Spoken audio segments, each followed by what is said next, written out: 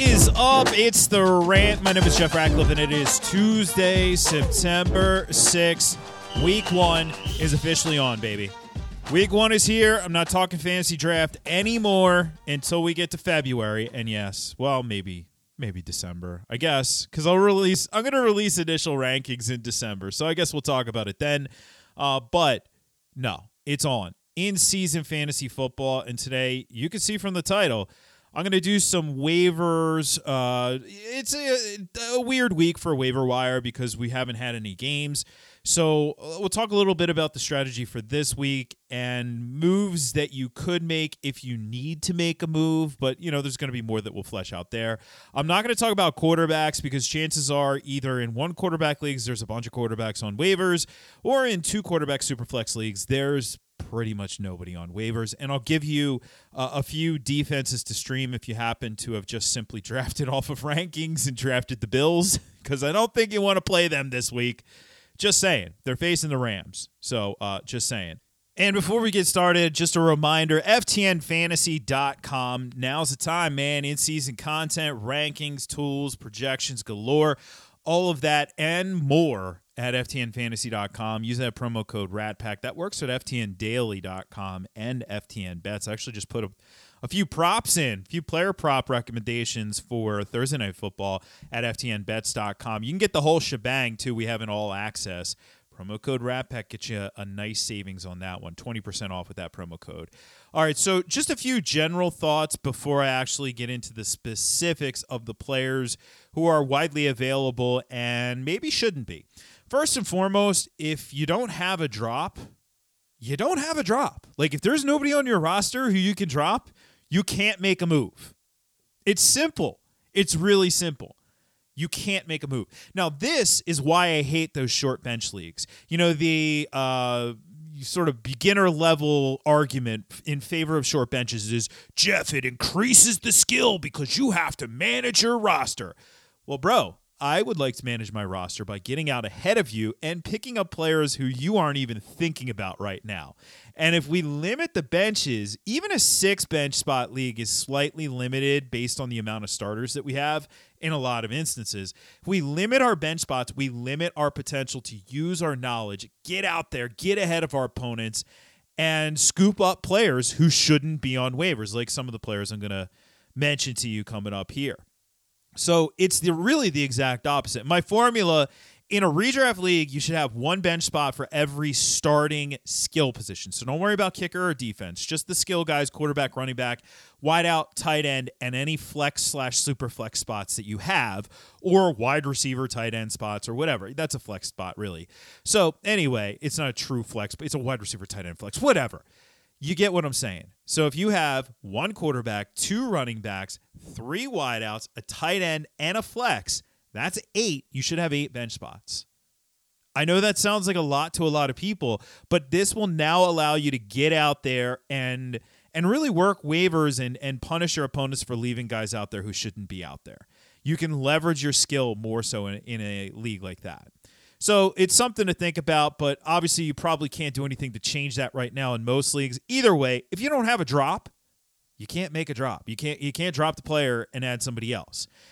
That kind of leads into my other point here. You don't have to make moves all the time. You really don't. In fact, I find that far too often, and this is something I learned early in playing fantasy football, it's a mistake I made, and a lot of my career, honestly, has been based on the mistakes that I've made over the years, because what I really do is I pull the curtain back and tell you, all right, I did this, and, you know, it wasn't a good idea, and so now I do this, right? Basically, that's a lot of what I talk about, believe it or not, on the podcast, on the radio show, and all the content at ftnfantasy.com and so on. So here's a mistake I used to always make. I used to think that being the most active fantasy manager meant that I was going to be the best fantasy manager. And really, it was not true. In fact, there were a lot of times where at this time of year, before the stinking season started, I would make moves. And then lo and behold, 6-8 weeks down the line, I'd look back and say, wow, that was a terrible move.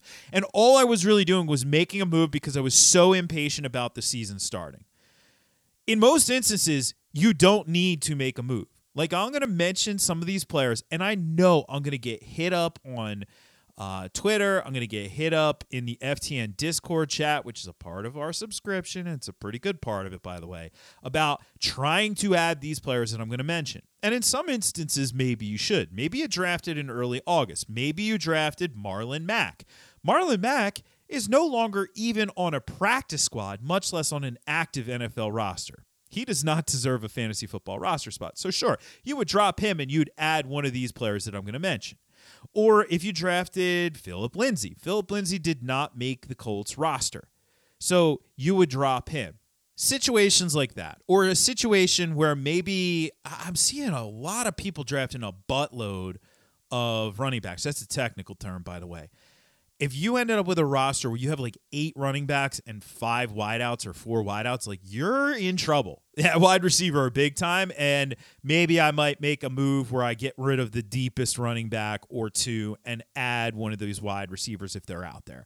That sort of thing. Or, if your opponent made a really big mistake, like somebody hit me up and said James Cook was out there in one of their leagues. Like that's a big mistake. Or if Traylon Burks, who I'm going to talk about, is out there, that's a mistake. It's maybe not as big as James Cook, but it's a mistake. And you have one of these like marginal fringy, like maybe one of even the deeper guys that I'm going to mention today, you could make that move to upgrade. You really could. I'm not going to cut a handcuff to do it, but I would cut other players potentially to do it. So you don't have to make these moves. It doesn't make you better by making these moves. You're only going to make your team better if you're going to make moves that make your team better. Just simply making moves don't make your team better, right?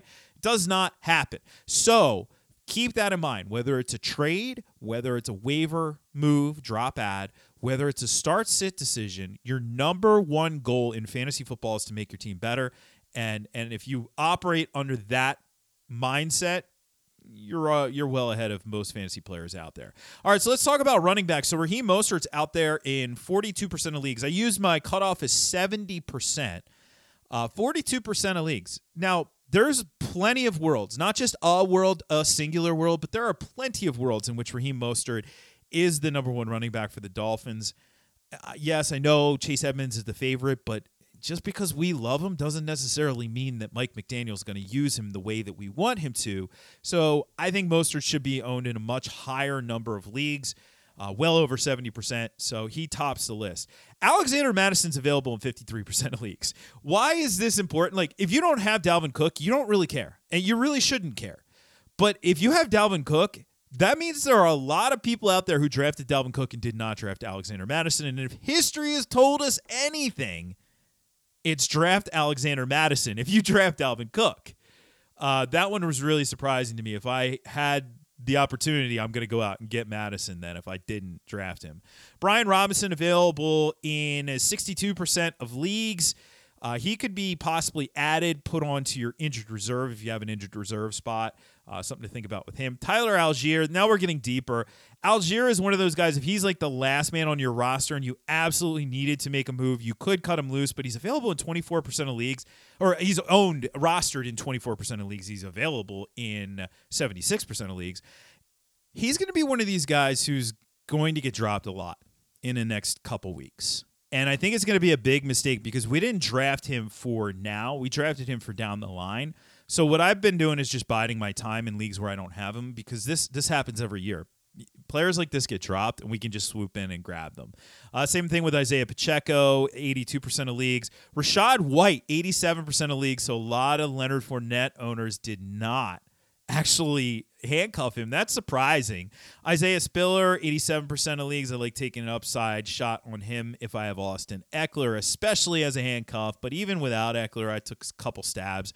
And then Mike Davis is available in 90% of leagues. I don't love Mike Davis, but if I have J.K. Dobbins right now, I am not banking on J.K. Dobbins doing a whole lot of anything in week 1.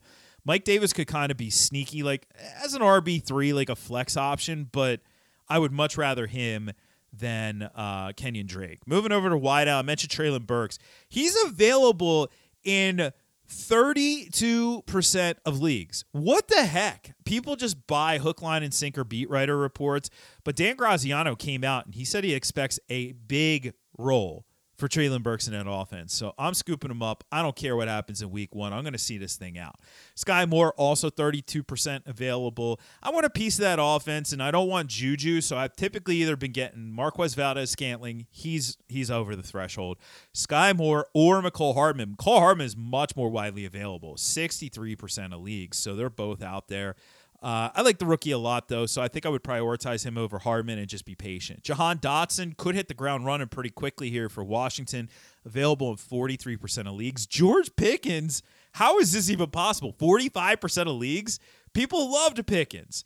Michael Gallup, 56% of leagues, you could sneak him onto your injured reserve because he is now declared out for week 1. Julio Jones, 58% of leagues. I'll take a stab on him. 35% rostered for Josh Palmer, so that's 65% of leagues, 67% of leagues for Rondale Moore. Get some upside young guys there. Jameson Williams, another guy we could stash on IR, 77% available. Both the Green Bay kids are out there, 79% for Christian Watson, 81% for Romeo Doubs. I prefer Watson, believe it or not. I know Doubs is the one who's gotten the initial headlines, but that's largely, I think, because Watson was banged up. He could play in week 1. By the way, Allen Lazard may not play in week 1, so keep track of that one. Both of those guys are interesting. I'd only grab one of them, though. Nico Collins, 80% available. Wan'Dale Robinson for Uber Deep Leagues, 88% available. And how about this? KJ Hamler is out there in 95% of leagues. Am I the only one who wants a deep piece of that? Now, granted, you have to be in a much deeper league for KJ Hamler to be viable, but heck, why not? All right, tight end, only some upside guys. So Njoku is out there, 54%. Big Irv, 56%. 80% for Evan Ingram. What the heck? 80% available. That's great. Al-O. I'm not calling him Alberto anymore. He's Al-O, okay? He is 83% available, and then Gerald Everett is 88% available. All right, team defense. If you happen to draft a good team defense in a bad matchup, well, you may want to listen up for these 5 options because I'd rather play bad quarterbacks. We have a terrible scoring system that we use in fantasy football for defenses. So instead of playing good defenses, really, we just have to play defenses who are facing bad quarterbacks because we want takeaways, we want interceptions, we want touchdowns mainly. The Cleveland Browns are available in 61% of leagues. They face the Carolina Panthers and actually have a nice little stretch. Yes, revenge game for Baker Mayfield, but it's a nice little stretch for Cleveland, and I think Cleveland's going to get the better side of this one against Baker. Cincinnati facing Mitchell Trubisky, it looks like here. They are 68% available. I'm going to go after Mitchell, whatever. I don't care what you call him. I'm going after him with that defense. Denver is very widely available, 79% available. They are facing Seattle and Geno Smith. Again, this is not complicated. Let's just go up against bad quarterbacks or suspect quarterbacks. And sure, Geno Smith isn't going to throw the ball a ton, but I still want to go up against him. Tennessee is facing the New York Giants. Giddy up on that one. 86% available. So even if Cleveland is not out there and you're not in a matchup, like if you have San Francisco this week or New Orleans this week, you have a great matchup. You don't have anything to worry about. But some of these defenses that were drafted do not have great matchups. Like you draft the Tampa Bay Buccaneers, you're going to face Dallas in week 1. No, thank you. So I would just move on from them and start streaming, but maybe that's just me. So yeah, facing Daniel Jones, I'm all about that. And if you are really scraping the bottom of the barrel, Washington, I think, is in play as well. They're 55% available. The only challenge that I'm running into here is they do face Jacksonville. So on paper, you would say, especially last year's Jags offense, that's a good matchup. I'm a little wary because I did like how Trevor Lawrence looked in the preseason. I thought Trevor Lawrence actually looked pretty stinking good. And that's the problem area for me is if he goes out there and plays well, then this is not going to be a good fantasy play for you. So that is a challenge. All right, so that wraps up this week 1 waivers. Remember, you don't have to make a move if you don't have a move to make. And, no drop, don't make a drop. Don't force any of these drop ads. I will be doing waivers on this podcast every week. I'll be doing rankings on the other podcasts on Wednesdays every week. That's the FTN Fantasy Football Podcast. So make sure you subscribe to that as well. But waivers will be staying right here on the rant on Tuesdays. Speaking of FTN Fantasy, make sure you go over, subscribe, man. It's the best way to help it out and keep this thing going. FTNFantasy.com, promo code RATPACK. At Jeff Ratcliffe on Twitter. And we are now just under 48 hours away from the start of the 2022 NFL season. Giddy up, baby. All right, I will catch you on the flip side. I'll be back on Thursday for another edition of the pod. We'll talk wide receiver cornerback. I'm Jeff Ratcliffe, and I'm out.